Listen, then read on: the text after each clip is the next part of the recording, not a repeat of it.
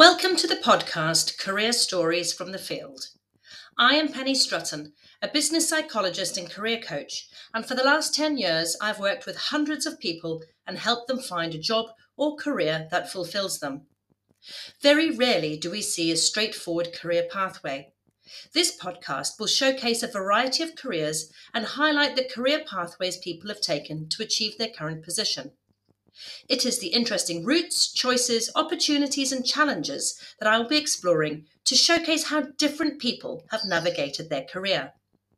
I'm hoping to help young people and career changers join the dots between subjects at school, tertiary education, and job experience, and give more people confidence to embrace opportunities that take them closer to a fulfilling career. This week, I'm talking to Vijay Tank. Vijay is the Director of Supply Chain for one of the UK's largest energy suppliers. Starting as an accountant, Vijay has navigated his career through finance, consultancy, and has for the last 10 years held directorship roles in multiple departments within his current company. His story demonstrates how we can transfer our skills into various departments, embrace new challenges, and expand our ability if we have the right mindset and attitude.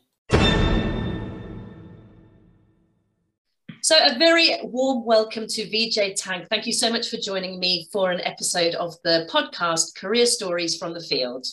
Penny, thanks very much for having me. Very much looking forward to our conversation. Let's start off. Introduce yourself. Tell us what your job title is and give us a bit of an overview about what you do on a day-to-day basis. Thanks, Penny. Yeah, I'd love to. I work for an energy company, large-scale energy company in the UK. The role that I currently hold is the director of the UK supply chain. So that's responsible for all the buying of goods, services, and products into our business over a given year and strategically setting that so we have long-term sustainable supply for our customers. So really interesting. What does a general day in the life look like for yourself? So really good question. So I have a large team in the UK of about 50 colleagues. We are part of a global team of supply chain colleagues. And our role is to make sure that the wheels on the track are turning so we can ensure that all the goods and services we need to supply our millions of customers, our kind of 8-9 million customers in the UK, there's no interruption in supply. So that's the objective. But the day in the life really in my role, I guess in terms of a leadership role, is just ensuring that the team feels fully supported, that they can do their job to the very best of their ability, and that we have a culture to ensure that we are identifying problems in advance and we have an open culture of addressing those. So I would say, whilst I have a lot of responsibility on ensuring a technical role, probably 75% of my role is really working with colleagues around our business and working with our suppliers out there, wherever they may be located, not necessarily in the UK, but the majority right across the world. So a lot of it is dialogue, alignment, setting common objectives, building positive relationships, setting, aspirations and targets, and trying to create a culture of performance. That sounds fantastic. So just to go back a little bit, just for our listeners, could you give us an example of what those goods and services might be that you're managing? Yeah, of course. It's a huge variety and spectrum there. So it could be as simple as ensuring that we have vehicles and the right PPE equipment for our people in the field. So those that are installing meters into customers' homes to ensure they've got the right equipment, they've got the right car, they've got the right quality of materials, so they can do an excellent job in our customers' homes. Or it could be right at the other end of the spectrum where we're buying large-scale solar panels or large-scale energy infrastructure, which we're putting into various cities or businesses. Or it could be a microcosm of that and into somebody's home where we're putting in energy efficiency measures, putting in loft insulation, cavity wall insulation, putting in heat pumps to make homes more efficient in the UK. So the spectrum is wide, and it's very much part of an energy company that's trying to ensure homes and businesses are efficient, energy efficient, and there's continuity of electricity and gas into people's homes and businesses too. That sounds really, really interesting. So you mentioned that you have a team of about 50. Within that team, are there sub-teams of specialists that would cover these different goods and services? Yeah, of course, like many roles, whatever you do, you will have a technical specialism. Okay, so the team will be competent, incredibly competent in fulfilling those skills. So there could be legal skills, contractual skills, negotiation skills, project management skills, and a lot of them are acquired professionally or acquired through doing the role. But 50% of it is about attitude, about interpersonal skills, about, I would say, good, strong people skills at the same time. And that's equally, if not more important than a lot of the technical skills, as it is in, any other profession outside procurement or supply chain. So let's go back to you. What about your role do you currently really enjoy? I really enjoy working with colleagues who are motivated by the business agenda, but it also aligns to their own intrinsic agenda. So we're all about driving sustainability, helping drive carbon reduction, helping to reduce customers' bills, whether you're in the home or in business, and trying to do good by colleagues, society, and also the planet. Now, it sounds quite abstract, but how we can bring that to bear in our day-to-day jobs is actually a huge opportunity for us. So we can work with suppliers on reducing carbon, reducing waste, ensuring that we move away from things that are harmful for the environment. We can come up with solutions that help to make customers' bills a little better or try and reduce inflationary pressures, or we can come up with new solutions as to how we can make homes more efficient. So no day is the same because it's all about opportunity, and it's great working with a spirited team who all have the same ambition in mind. So that's what really gets me and the team out of bed and keeps us motivated. It's not just about procuring goods and services. Actually, for you, you derive a greater meaning from the work that you deliver on a day-to-day basis. Yeah, of course. If you talk to most procurement functions, they will talk about we want the lowest price, we want continuity of supply, we want to work with partners. Of course, all of that is true. But actually, I think to many things for business and for individuals, there's got to be a stronger purpose there. And if that purpose is clear, then it makes coming to work more enjoyable. There's more collaborative feel to it, and you feel there's a bigger objective that you're driving for. For me, that's really important, not just in this role. I've only been in this role for 12, 15 months, but in all the roles, I think for me, it's important that you feel there's a intrinsic motivation to the work that you're doing rather than just going to work, giving your time for an hourly rate. You can do that with anything really, but if you're able to find something that's more meaningful, I think you're going to enjoy your work, and therefore your life a hell of a lot better. You mentioned earlier about the skills that your team have. What particular skills do you require to deliver your role on a high level? I would say in the role that I currently perform, but probably in the last 10 years in the various different roles I've had, I think it's important that you understand the context of where you're at. So you just talked about the energy industry at the moment as we speak, which the context is very different now to 10 years ago. There's a huge and rightly desire to move to sustainable technologies, to move away from fossil fuels, to protect household bills, to move away from a heavy inflationary environment, to work with government setting long-term energy policy. These are important things to understand contextually. So when you come and perform your role as to what I do, you're not doing it in isolation or doing that too parochial. So I think having that context is important. And then I think in terms of setting some clear outcomes and objectives for your team are equally important. So you are all then setting your own, we might have called it vision, but however you wish to describe it, your kind of own visualization of where you want to get to in your own timeline, whether that's 6, 12, 24 months. So these are the things that I think are important to my role. And then also I think it's important to know your people and your colleagues really, really well, so that, you're nobody can do anything on their own. You are all a team, and how you all work together and how you work together to achieve great things. I think you need to know each other pretty well and have a good level of trust or working relationships right across the team, which is always a challenge in a home working environment, but as important as it would be in the office. So those interpersonal skills, those relationship building skills, having those really strong, robust relationships is central to your role, as is that horizon scanning, big picture thinking, ability to be able to understand what's going on out there and bring it in to strategize and then roll down objectives and goals to your team. I think so. I think you have to have a business understanding. At the same time, you've got to have deep, if not more deep, people understanding.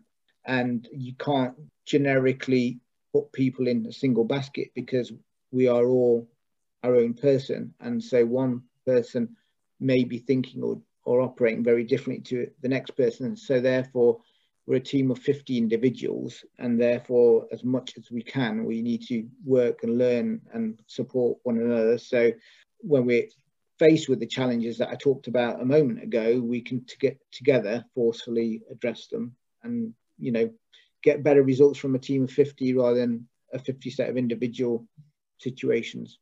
Brilliant. So you mentioned that you've only been in the role 12 to 15 months. I know you've been at E.ON for some time, but you've had multiple careers within E.ON, I see. Do you want to just give us an overview of your journey through your career within this company?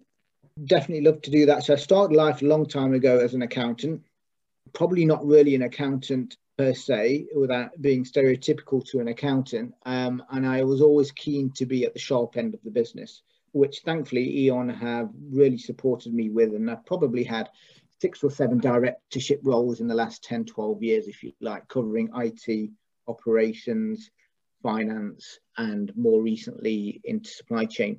So I am, from a technical perspective, an accountant, a commercial individual, but I've gained a huge amount of experience on top of that, which is working with leading large groups of people. So I've run the call center where we had probably 2,000 people, or running IT programs where we're working with a number of consultants, or at some points setting up startup businesses in a big blue chip organization, which brings different ways of working. So I've been blessed and privileged in that regard, that I've been able to acquire new skills, albeit having worked at the same company. So it feels like I've worked in 6 different companies, in fact, albeit I have had same contract in all that time. That's really interesting. And I think for our listeners to hear that you've had directorships in quite different areas within the business, such as operations, finance, and now supply chain, must be quite reassuring, maybe, for those that want to change career and shift their focus in terms of what they do every day. What common skills did you develop and take with you across these directorship roles? What enabled you to be able to seamlessly move between the different departments? Well, it's not quite as seamless as may have prescribed. I think the real honest answer is one's own desire or a kind of ability to challenge your own self-beliefs. So you may have trained in the accountancy profession as I have for 10 years, so you stay there. Well, why do you have to stay there? Actually, you've learnt accountancy. Why can't you not learn something else that might be more interesting?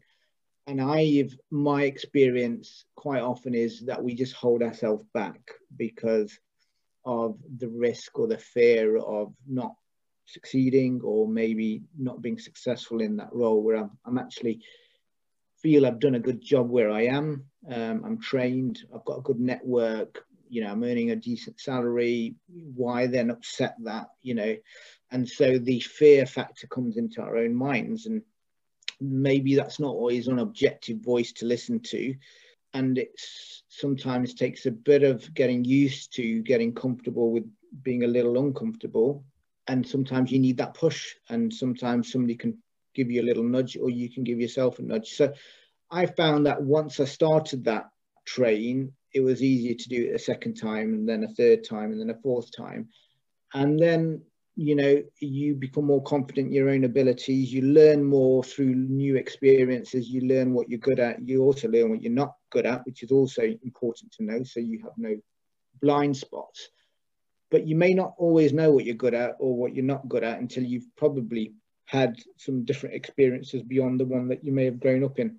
So I think maybe the reason I've been at this company for the amount of time I have is because I've been fortunate enough to gain new experiences and have the support of some great leadership around me who are prepared to give me an opportunity to experiment.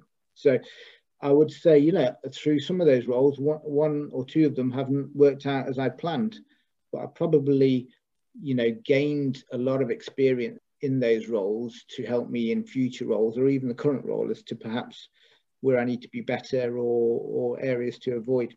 So I would say, it's not always a straightforward journey and not always one that I probably expected. But when the opportunity arose, I had a bit more confidence to take the roles on rather than just say, well, no, actually, I'd rather stay where I am. Thank you.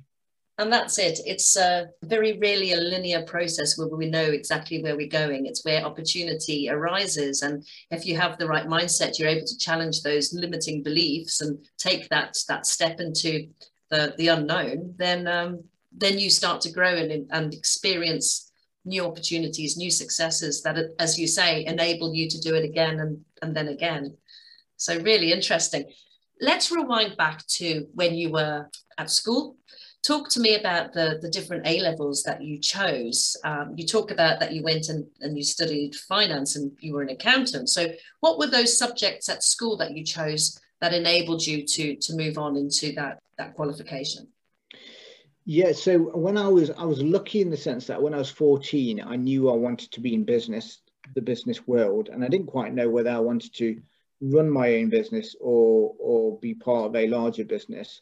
And so I felt the best route to get into was a discipline within finance. So I chose accountancy, and then I selected my A-levels in that vein. So I chose maths, economics, and I chose physics, which was a mistake because I didn't do very well in it. So I chose those, and then I did accountancy and finance at university. And I think that sounds quite linear.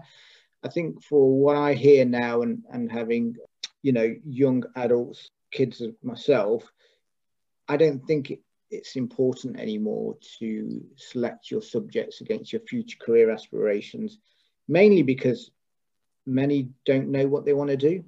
And also, I feel it's not always that important to select the right subjects. I think it's more important to select what you enjoy doing and then naturally are good and motivated by those subjects.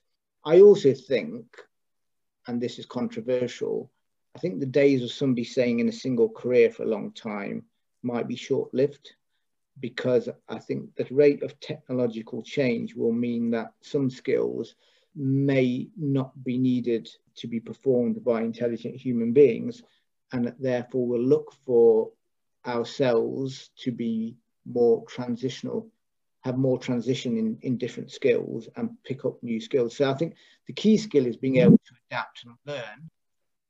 I think the key thing is not necessarily choosing the right subjects anymore. It's about having the ability to enjoy what you're doing, have an aptitude to learn, have an aptitude to reflect, and recognize that things might require some adjustment and there's less linear paths as you described.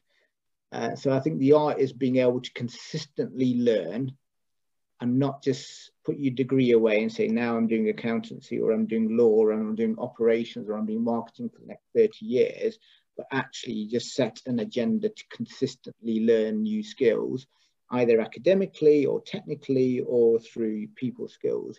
I think that's the feature of the day. And I think when you stop learning, and I might see it in some colleagues, that's where the fear and anxiety of doing something else increases. I think that's really reassuring for young people, because I too have a teenage son, and I know that there is a lot of pressure to choose your A-levels based on what you want to do in life. And as you've just said, we now have multiple careers in a lifetime. You don't stick to one career for the rest of your life. You don't tend to anymore. So why should there be so much pressure on young people to choose what you want to do forever? Because you don't know. And the chances are, the likelihood is that you will have multiple careers. So as you say, why not choose subjects that you enjoy, that motivate you, that you'll excel in, that will, keep you positive and motivated to engage and embrace opportunities as they come on further into your career. So I think that's brilliant. That's great advice. Yeah, I think it's, I mean, my daughter's the same, so she's choosing her A levels. But actually, if you look at a lot of young people now, they're able to create careers away and bring creativity into their life and their work. So I know whether they're a YouTuber or an influencer or they're building new apps. I mean, I was watching Dragon's Den yesterday and seeing Stephen Bartlett on the 28-year-old who's been able to create a wealth of £300 million and didn't have an academic background, but is creative, is able to bring new skills into a modern workplace that works with people, works with society, can generate wealth and can do good. So I think we've got to be open to the fact that there's multiple doors to push now. Academics helps in a traditional career path, but the ability to learn, bring creativity, find solutions to modern day problems, I think, is important for business as much as it is for society. Absolutely. And added to that, those strong relationship building skills, being able to work with people is critical to that as well, isn't it? It's about building those 100%, relationships. 100%. I think that's one of the biggest skills. And I think that's just one for us to be mindful of, that our kind of new set of employees coming through still work on their people skills, and that doesn't become, underdeveloped because of technology being the access route for communication. We need multiple ways of being able to communicate. Something you said earlier about, continuously learning, and when people stop learning, that's when the anxiety for change can kick in. Based on that kind of concept, what advice do you have for career changers who might want to move into your area of expertise? Currently, it's in procurement or any other role. What would you recommend? I'd say if you're interested and you've done your research and that's something you want to give a go, then go for it. Don't feel the need to be 100% perfect. Don't feel you need to have known that subject before you've got into it, because that's not the case. Go in there with an attitude of wanting to learn and being the best you possibly can. And then if you get that opportunity, seize it, or try and create the opportunity. I think too many of us want everything to be perfect before we kind of apply, or we want to feel absolutely super confident, know the subject and have no imperfections. Well, it's just not real life. So when you first applied for your job, coming out of school, out of college or out of university, you knew nothing about the business world, but you were ready to apply because you wanted a job. So it was a lot harder to get your first job than it is to now get your third, fourth, fifth job. So have a little bit more self-belief, go for the opportunity, don't let the voice in your head hold you back. And the worst thing you can get from it is you've learned the experience, and that's the worst possible thing, is that you might have had a slightly negative experience. I would say 99 times out of 100, and I can't even think of one example where somebody's pushed themselves and had a regret about having done so. So I would say, don't listen to the voice in your head. If you want to do something, give it a go. I would say don't procrastinate about it. Just get on with it and do it and hold yourself to account, because if you don't do it, nobody else is going to do it for you. Really great advice there. Thank you so much. So to finish off a really fantastic and interesting conversation, tell me what's next for you. What are your plans for your future career? So I really enjoy some of the things I talked about. How can we create a community of like-minded individuals to make the planet better, to make society better, to make things more affordable and make our infrastructure stronger for the future? How can we do that with sister companies, with common suppliers, with business, with politicians and government. So I think I'm very keen on trying to drive that agenda in the company that I work for, but not specifically for the company I work for, but for some of the benefits I've already described. So I would like to take a more influential role there. That might be a broader footprint than the UK, it might be a wider footprint, or it might be a deeper area of influence in one of those areas. So I don't quite know what the future holds, none of us do, but all I can do is try and bring 100% to each day and see where it takes me in the next few days and weeks, and that's all I've tried to do. I do try and have markers as to where I want to be in the future, which is to be able to spread my influence wider, but I don't hold it to, I'm not beholden to it, so it becomes an anchor to me. So I don't have a perfect answer for you. I want to enjoy my work, I want to be happy in my work, and I want to work with a team that's always looking to do better. And I think those ingredients are important to me as much as it is the title that I hold. Thank you so much. I have thoroughly enjoyed our conversation. There is so much within our discussion that is going to be so useful to our listeners. So thank you so much for joining me. My pleasure. Thanks for listening to another career story from the field. If you enjoyed this conversation, please follow or subscribe. Thanks for listening.